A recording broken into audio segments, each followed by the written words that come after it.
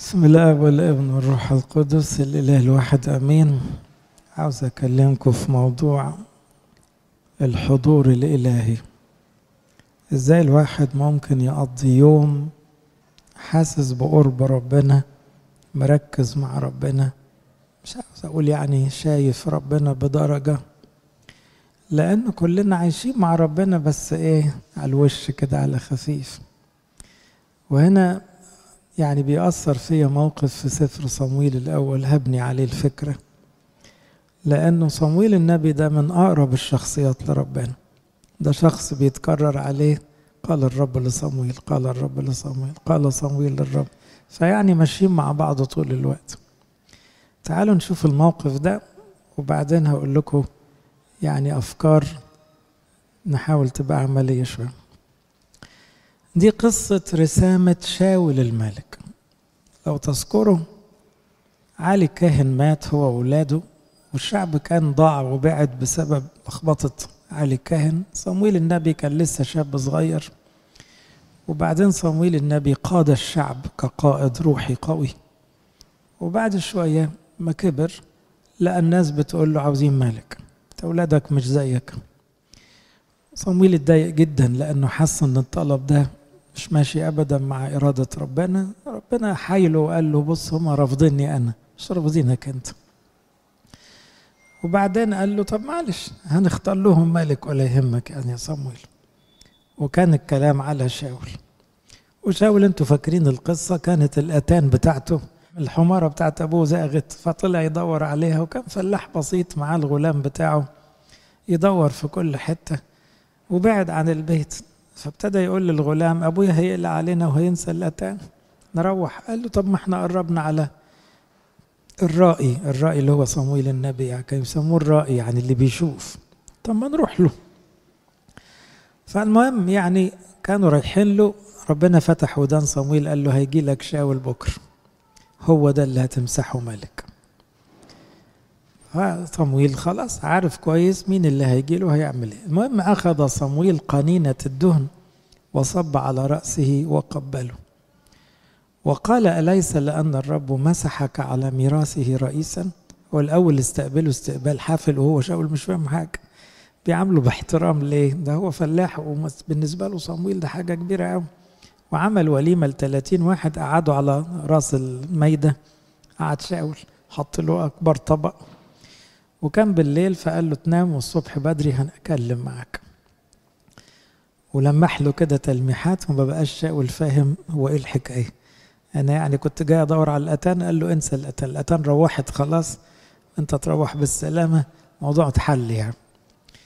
فقال له بص، حط بقى الزيت على راسه وقال له ربنا مسحك ملك رئيس. في ذهابك اليوم، الحته دي بقى اللي هتركز فيها، في ذهابك اليوم من عندي تصادف رجلين عند قبر رحيل في تخم بنيامين. قبر رحيل ده جنب بيت لحم، فرحيل اتدفنت في الطريق، والمكان ده اللي كانت عنده مذبحة أطفال بيت لحم لو تذكر.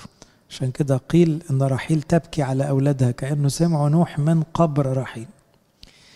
في صلصح فيقولان لك قد وجدت الأتان التي ذهبت تفتش عليها، هو ذا أبوك ترك الأمر الأتان واهتم بكما قائلا ماذا أصنع لابني. وتعدو من هناك ذاهبا حتى تأتي إلى بلوط الطابور، فيصادفك هناك 3 رجال صاعدون إلى الله إلى بيت إيل، واحد حامل 3 جديان، واحد حامل 3 ترغيفة خبز، واحد حامل زق خمر. يسلمون عليك ويعطونك رغيفي خبز تأخذ من يدهم. بعد ذلك تأتي إلى جبعة الله. جبعة دي منطقة اسمها جبعة، يعني حيث أنصاب الفلسطين، دي على حدود الفلسطينيين، في منطقة خطر لأنه في عداوة بينهم وبين بعض. يكون عند مجيئك إلى هناك إلى المدينة أنك تصادف زمرة من الأنبياء نازلين من المرتفع، وأمامهم رباب ودف وني وعود وهم يتنبؤون، فيحل عليك روح الرب فتتنبأ معهم وتتحول إلى رجل آخر. وإذا أتت هذه الآيات عليك، معلش استحملوا النص وبعدين هشرح. فافعل ما وجدته يدك لأن الله معك، وتنزل قدامي للجلجال، وهو ذا أنا أنزل إليك لأصعد محرقات. الجلجال ده مكان اجتماع صمويل مع الشعب كله. أذبح ذبايح سلامة 7 أيام تلبس حتى آتي إليك وأعلمك ماذا تفعل. وكان عندما أدار كتفه كي يذهب من عند صمويل أن الله أعطاه قلبا آخر. وأتت جميع هذه الآيات في ذلك اليوم. هي إيه الآيات؟ قعدت أفكر كده، إيه الآيات؟ ما حصلش معجزات، هو مسحه وبعدين ابتدى يتنبأ له هتصادف رجلين. صمويل شايف كل حاجة، خلي بالك صمويل ده زي البابا كيرلس ويمكن طبعا يمكن أعلى كمان، فكاشف اليوم كله بشكل عجيب. فبيقول له هتطلع من عندي هيقابلوك رجلين وهيطمنوك على حكاية الأتان شويتين، وهتقابل 3 رجالة كل واحد شايل شيلة، اللي معاه الأرغفة هيديك رغفين. شويتين هتلاقي الناس بتوع الأنبياء تلاميذ الأنبياء بيسبحوا، هتقف تسبح معاهم وساعتها هتحس انك انت اختلفت. هو ايه ده؟ هو الإخبار بما سيحدث نوع من الآيات، لأنه مين دريان اليوم هيعدي ازاي؟ صمويل دريان لأنه رجل الله. هوصلكم للمعنى اللي أنا عاوز أقوله. شاول دلوقتي هيعمل ايه؟ هيدخل على يوم، ده كان في الفجر، اللقاء ده لما مسحه كان في الفجر محدش شافه. هيدخل على يوم متستف مترتب. صمويل قال له هتقابل في كذا وتعمل كذا وتروح لكذا وتسبح كذا، مرتب له اليوم. فلما جاءوا إلى هناك إلى جبعة إذا بزمرة من الأنبياء لقيته فحل عليه روح الله فتنبأ، ولما رأوا جميع الذين عرفوه منذ أمس وما قبله يتنبأ قال الشعب الواحد لصاحبه ماذا صار لابن قيس؟ أشاول أيضا بين الأنبياء؟ فأجاب رجل من هناك وقال ومن هو أبوهم؟ لذلك ذهب مثلا أشاول أيضا بين الأنبياء. ولما انتهى من التنبؤ جاء إلى المرتفع. وبعدين قال عم شاول له ولغلامه إلى أين ذهبتما؟ فقال لكي نفتش على الأتان، ولما رأينا أنها لم توجد جئنا إلى صمويل. فقال عم شاول أخبرني ماذا قال لكم صمويل؟ كانت مقابلة صمويل دي حاجة كبيرة أوي. فقال شاول لعمه أخبرنا بأن الأتان قد وجدت ولكنه لم يخبروا بأمر المملكة الذي تكلم به صمويل. أنا عاوز أقول إيه بقى؟ في فرق كبير قوي بين حياة صمويل وبين حياة شاول في المرحلة دي. بس أنا تصورت أن صمويل عاوز يغري شاول، يقول له عارف اللي زينا الممسوح بيبقى أيامه متستفة مترتبة خطوة بخطوة، فأنا هفرجك على يوم يا شاول يا ابني لمسيح الرب. ما هو صمويل مسيح الرب بس نبي، وشاول دلوقتي مسيح الرب بس ملك. فقال له اللي زينا بتوع ربنا ولاد ربنا، احنا كلنا مسحاء على فكرة، دول مش بيدخلوا على الأيام كده، مش بيحصل لهم أمور صدف، لا لا لا، دول حياتهم بالملي، كل خطوة محسوبة، هيقابلوا مين، هيحصل ايه، مفيش حاجة كده عشوائي أبدا. فأنا هفرجك بس النهاردة هيمشي ازاي. كان الكلام في الفجر، هتطلع من عندي دلوقتي هتقابل كذا، وبعد شوية هتشوف كذا، وقال له هتقابل بنات، يمكن النص مش كله قدامكم. اداله 4 أمور كده هيحصلوا معاه بدقة، كأنه عاوز يقول ايه، كأن صمويل رجل الله بيقول له حبيبي في فرق بيني وبينك دلوقتي، بس أنا بكرة أشوفك زيي، أنا عايش مفيش اكتشافات، أنا عايش بقابل الناس اللي ربنا بعتهم لي، وبتعامل مع الظروف زي ما ربنا بيقول لي، فأنا قاعد اليوم كله مع ربنا. مفيش حاجة اسمها صدفة، مفيش حاجة اسمها مفاجأة، مفيش حاجة غريبة بتحصل، لا أنا ربنا بيحركني وبيحرك الظروف معايا، فأنا هفرجك وهفهمك هيحصل معاك إيه عشان تجرب العيشة دي. تصوروا القديسين عايشين العيشة دي، ما نفسكوش توصلوا لكده. يبقى الواحد قاعد يتفرج على ربنا، بيقابلني بفلان ليه، العربية عطلت ليه، الموقف ده حصل ليه، المشكلة دي ليه، فلان قال كده ليه. فتبقى قاعد بتتفرج على ترتيبات ربنا ليومك من ساعة ما تصحى لساعة ما تنام. ده اسمه الحضور الإلهي. الحضور الإلهي يعني إيه؟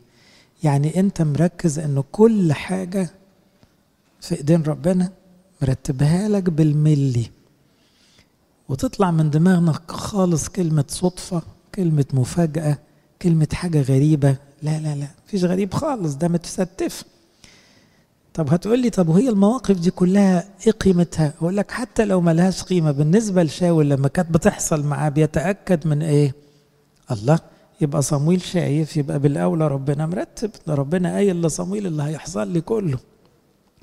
طب دي عيشة جميلة قوي ان الواحد يكون كده متساق ومحطوط في مستوى في تركيز إلهي كده، ومفيش حاجة اسمها مفاجآت. وكأن المعنى شاول لسه بيتعرف على الطريق الروحي، صمويل متقدم، فكأن صمويل بيقول له يلا امشي ورايا يا ابني، تعالى نتمتع بعيشة مسحاء ربنا. مسيح الرب معناه واحد مركز في ربنا وربنا مركز فيه، وكل اللي بيحصل له محسوب بدقة شديدة جدا، فما فيش حاجة تضايق وما فيش حاجة تخض، ما فيش حاجة تكعبل. عشان كده قبلها بيوم الرب كشف أذن صمويل. بصوا مستوى العلاقة بين صمويل وربنا. قبل مجيء شاول بيوم، غدا في مثل الآن أرسل إليك رجل من أرض بنيامين يمسحه ريس. إذا صمويل واخد على كده، ليه إيه بكرة هتشوف واحد هتمسحه. فصمويل بينقل نفس الخبرة لابنه شاول ابنه الجديد، عشان يقول له مش هتلاقي أحلى من عيشة مضمونة الأبعاد، بمعنى هو ربنا مرتبها بالملي. في حاجة اسمها حضور الله في الأسرار. في الأول ابتدى اللقاء بعد ما تعشوا، تكلم مع شاول على السطح، خدوا على السطح كده عشان يوزع الغلام ويوزع المعازيم. قعدوا قعدة كده، أظن شاول نسيها للأسف، بس قعدة ما تتنسيش. تخيلوا بقى أنت قاعد مع قديس على سطح العلية دي ولا البيت، بيحكي معاك عن ربنا، ده راجل صاحب ربنا. وبعدين صحى بدري، يعني سهر معاه بالليل وصحى بدري. إذن صمويل بيعمل إيه؟ بيعمل تلمذة، بينقل من خبراته لشاول، عاوز يقول له اللي زينا بعد ما بناخد الروح القدس بنمشي ورا ربنا، متحركش بدماغنا، ومتأكدين إن كل الأمور تعمل معا للخير، كل دقائق الأمور، مفيش حاجة غريبة بتحصل. صمويل دعا شاول عن السطح، قال له تعالى فاصرفك. قام شاول خرج، ولما كانوا نازلين قال لصمويل لشاول قل للغلام يسبق عشان أقول لك أنا الكلمتين دول. وبدأ الحوار اللي احنا سمعناه ده لما اداله القنينة الدهن، وبعد كده ابتدى يقول له اللي هيحصل معاه. إذن للتمتع بيوم حلو ابدأ بالسطح. يعني إيه؟ ابدأ من بالليل. لما الواحد يقعد مع ربنا قاعدة حلوة بالليل، تاني يوم يحس إن اليوم متشال، تفاصيل اليوم ماشية وكأنه بيتفرج على نفسه من بره. ترتيبات كلها، إن كان شغل، إن كان عيال، إن كان صحة، إن كان جيران، إن كان، يحس إنه ماشية مظبوطة جدا. بس دي بتبتدي من بالليل، إنك تبقى قاعد مع ربنا فاطمنت إن ربنا هو قائد حياتك فعلا، هو منظم حياتك، هو مدبر كل شيء. وبالتالي أنت متوقع بعد كم ساعة يطلع النهار، ممكن واحد مهم زيك عند ربنا يحصل ليه مفاجآت. عشوائي؟ مفيش عشوائي خالص، عند ربنا مفيش دي. تاني نقطة مهمة عشان تدخل للحضور الإلهي، تمتع بالتلمذة. صمويل بيغري شاول مش بالملك، كلموش خالص عن بهاء الملك وعظمة الملوك ولبس الملوك. كان كل كلامه ايه؟ عارف يعني ايه واحد يبقى مسيح الرب؟ يعني هيبقى زي موسى قبل صمويل، هيبقى زي إبراهيم وإسحاق ويعقوب، هيبقى صديق ربنا، هيبقى بيحكي ربنا وربنا بيحكي معاه. فهنا في تلمذة خصوصي. لما بنتمتع بالتلمذة بندخل على الحضور الإلهي، لأنه عشان تحس بحضور ربنا وترتيبات ربنا لحياتك وطعم ربنا في كل ساعة كده. في ناس تقول أنا الموقف ده كأنه معجزة. طب ده في من ده على طول، ده في من ده كتير قوي. عارفين لما واحد يقول لك ده ربنا بعتك، هو مش بعتك انت بس، ده هو بعت كل اللي عدوا عليا طول اليوم، مش انت بس. هنا دي عاوزة تلمذة. المختبرين عايشين كده، ضايقين العز ده زي صمويل، فبيقول له شاول يلا نعيش كده. طبعا خلي بالكوا شاول معاش كده، وده اللي يخوفنا بعد كل اللي انا بقوله. لكن هو التلمذ على قمة روحية ضخمة. بعدين تيجي المسحة بقى. الأسرار عموما، يعني القداس هو أساس الحضور الإلهي. اللي بيعرف يصلي القداس يطلع من باب الكنيسة متشال، كأنه نازل من السماء على أجنحة ملائكة بيتعامل مع البشر، كأنه بيتفرج على اللي ربنا مرتبه له طول اليوم وطول الأسبوع. أنت كنت مع المسيح في السماء، كان حواليك ملائكة في القداس، تلمست المسيح فعلا، تخدته جواك. فهنا المسحة دي قوة السر بتخلي الإنسان مختلف فعلا، عايش عيشة تانية. كانت الصدف دي لما بتحصل لشاول قبل اليوم ده صدف، ايه قابلت ناس وغنوا غنيت معاهم، ولا خدت رغيفين عيش كنت جعان، ولا ناس قالوا لي ابوك قلقان عليك، كلام عادي. لا دلوقتي مش عادي، مش عادي دلوقتي، بقت كل حاجة جاية من ربنا ليها معنى. وبعدين نسيت اقول لكم الآية بتقول وقبلوا، بعد ما حط المسحة عليه باسه. ولغاية دي بالطقس القبطي لغاية دلوقتي البطرك او الاسقف لما يرسم الكاهن، لما يمسح كاهن لازم يبوسه بعدها من وقت صمويل. دي قبلة خاصة، مش بس مبروك عليك النعمة ككاهن. ودي على فكرة في المعمودية كهنة الكبار كانوا يعملوا كده، تلاقيه يبوس الطفل لازم بعد ما يعمده ويمسحه بالميرون، كان عاوز يقول له انت يا ابني واخد حاجة كبيرة قوي يا بختك، ويبوس المسيح اللي فيه. القبلة دي بعد المسحة معناه انا ببوس المسيح اللي فيك، انت دلوقتي خدت روح المسيح له المجد. علامات الحضور الإلهي تعبير تصادف، هي تعبير مش مقصود بيها تبقى صدفة، يعني ما كنت تعتبره في حياتك صدفة من هنا ورايح مش هيبقى صدفة. فاهمين المعنى؟ كل حياتنا دايما نقول ايه، جالي كورونا مش عارف ايه، يا ابني ما فيش صدف حبيبي، الكلام ده دلوقتي ما فيش صدف، خلاص انت ابن ربنا. حصل مشكلة ايه، جات لي مفاجأة حلوة، قابلت شخص ما كنتش متوقعه، لا بص ما تستخدمش كلمة صدفة تاني خلاص. هو بيقول له بلغته انت هتصادف رجلين، بس انا بقول لك هيحصل ايه، فمش هتبقى صدفة خلاص، دي مترتبة. فانا عاوز اطمنك، يبقى اول لقاء كأن ربنا مشغول يطمن شاول قلقان على قلق ابوه. شاول طيب على فكرة، كان كويس قوي في الاول، فابتدى يقلق ابويا استعوأني فقلقان، فقال له طب بص الأتان رجع خلاص فارجع بقى. فهنا أول قاعدة ما فيش مصادفات بل ترتيبات، دايما نقول لنفسك كده. تاني حاجة يوميا يا أحبائي، يوميا في رسائل تشجيعية. على قد ما بنكون مقصرين ومستنين ربنا يعاتبنا أو يشد علينا، صدقوني لا يخلو يوم مهما كانت حياتك ووضعك إلا وربنا يطبطب عليك بطريقة، يبعت لك حد يقول لك كلمة حلوة، يفكرك بحاجة مشجعة. بقى يعني انت قلقان على الأتان، ما هي الأتان راس مال بالنسبة له، طمنك قال لك الأتان روحت. طب يعني يا رب حتى التفاصيل دي تفرق معاك، أتان ايه وشغل ايه، ده راجل هيبقى ملك بعد كده، بدل دماغه قلقان على الحمار نطمنه على الحمار. يا سلام يا رب، حتى الأمور دي معانا فيها أو ماله، القلقان نطمنه. كمان رسائل حب وأبوة. يعني ايه، وصل له رسالة على فكرة، يا شاول أبوك قلقان عليك.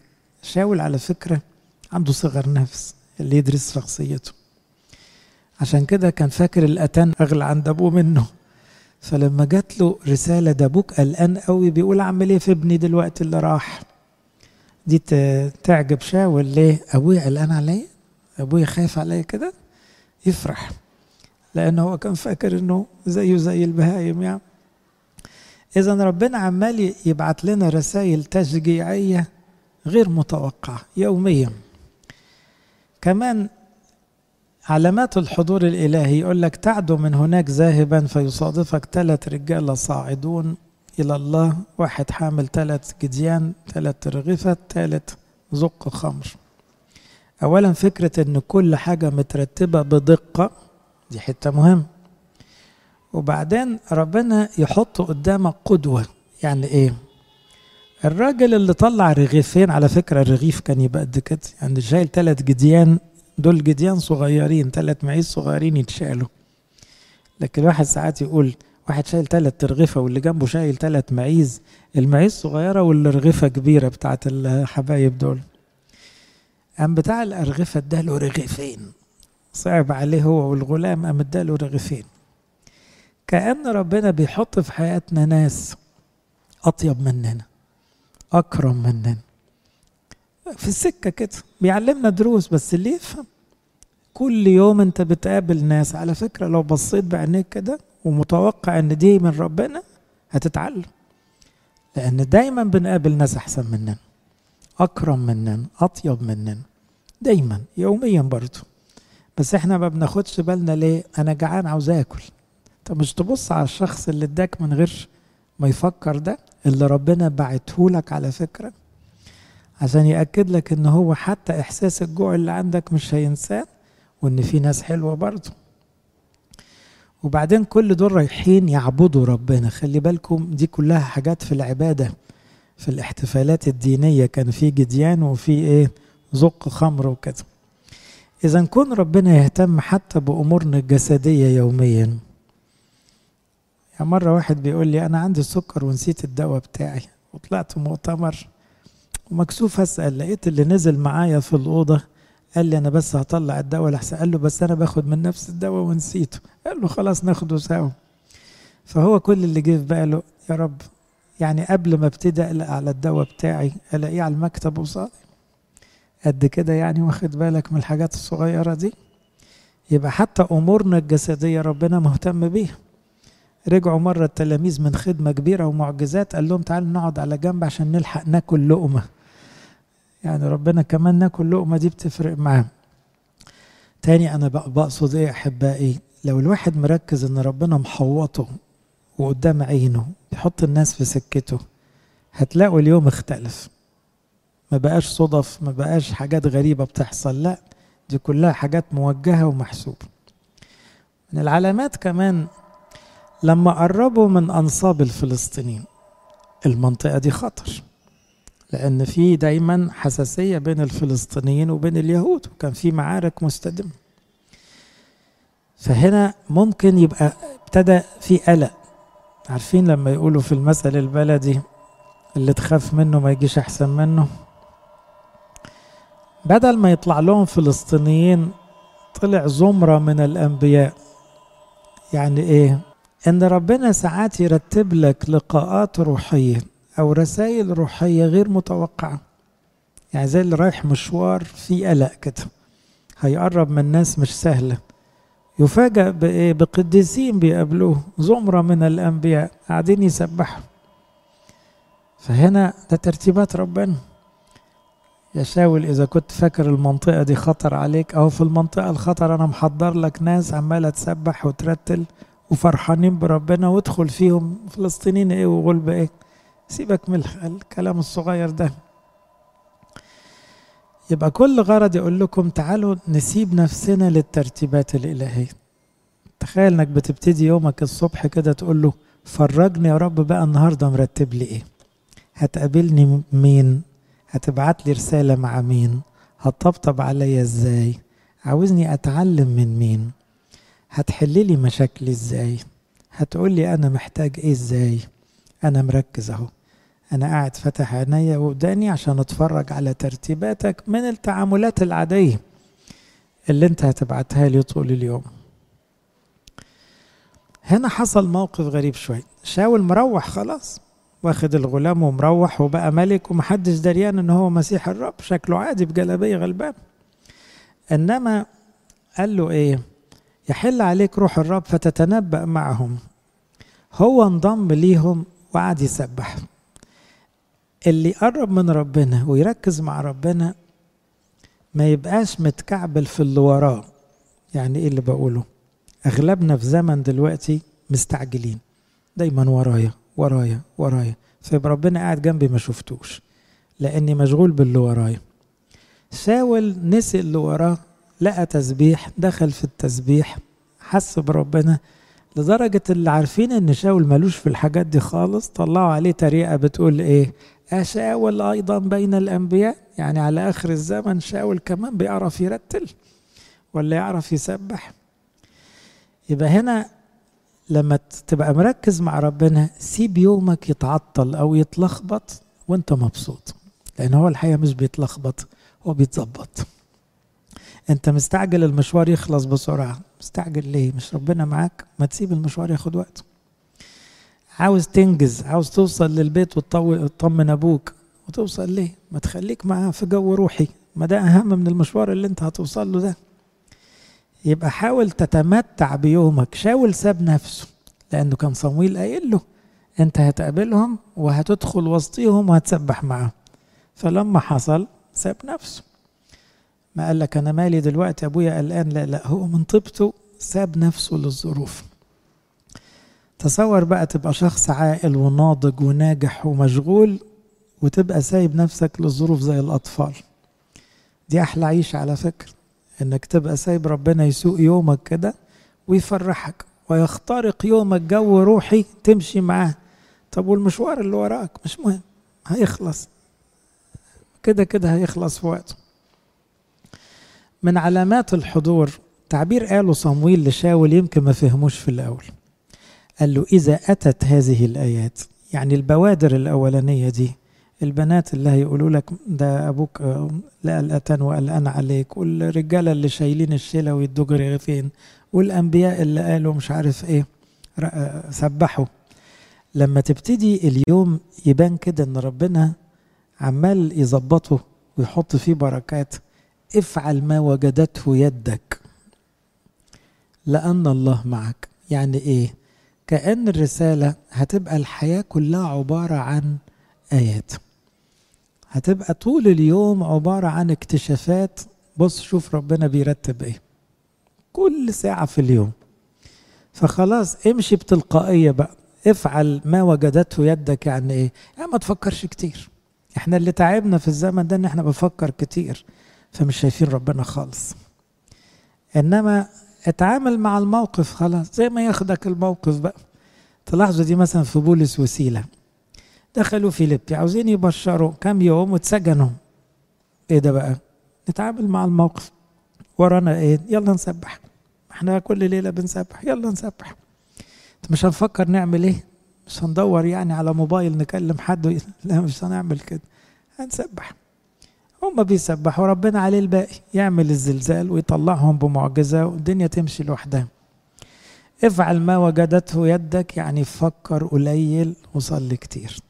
تمتع، استمتع بيومك وترتيبات ربنا، وما تقعدش تدوش دماغك زيادة، واعمل المطلوب في كل لحظة.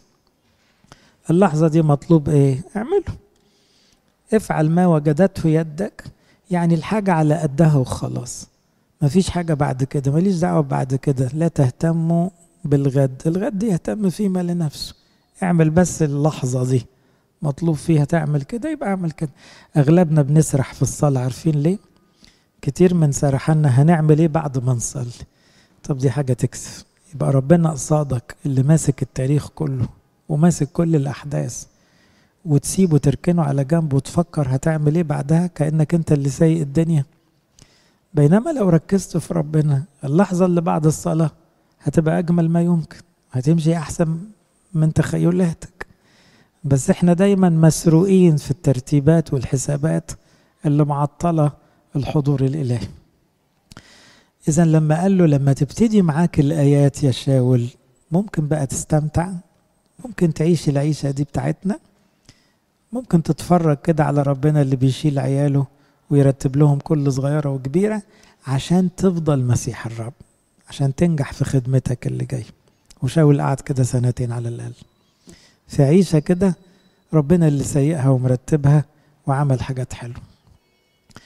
وبعدين قال له تنزل قدامي للجلجال، يعني هقابلك من هنا الأسبوع كأنه تدريب روحي، عاوزك الأسبوع كله تتفرج على ربنا وترتيباته، وأنا بعد 7 أيام هجيلك نكون نقدم الذبايح وهقول لك ساعتها. هو طبعا عاوز يعلن عن شاول كملك ومحدش يعرف لسه، صمويل وشاول بس اللي عارفين، ومش عاوز يطلع الخبر بدري لأن صمويل حكيم، مش عاوز الناس تهيج، لأن سبط بنيامين ما كانش محبوب قوي، بس ده كان اختيار ربنا. فهنا قال له أنا هقول لك بعد شوية يحصل إيه. اللي عاوز يتمتع بأنه شايف ربنا مرتب حياته سيئها يقول حاضر بسهولة. عنده حتة الطاعة والانتظار. أبوك الروحي قال لي نصلي، بلاش ناخد قرار، بلاش. طب نرجع فيه زي ما يقول لك من غير ما تتلخبط. فصمويل ما قالوش هيحصل ايه بعد اسبوع. لو وقع شاول دماغه بتاكله هيقول له يعني هنعمل ايه يوميها بعد اسبوع؟ طب اقول لابويا حاجة؟ طب مفيش اسئلة، هنقابلك بعد اسبوع وخلاص.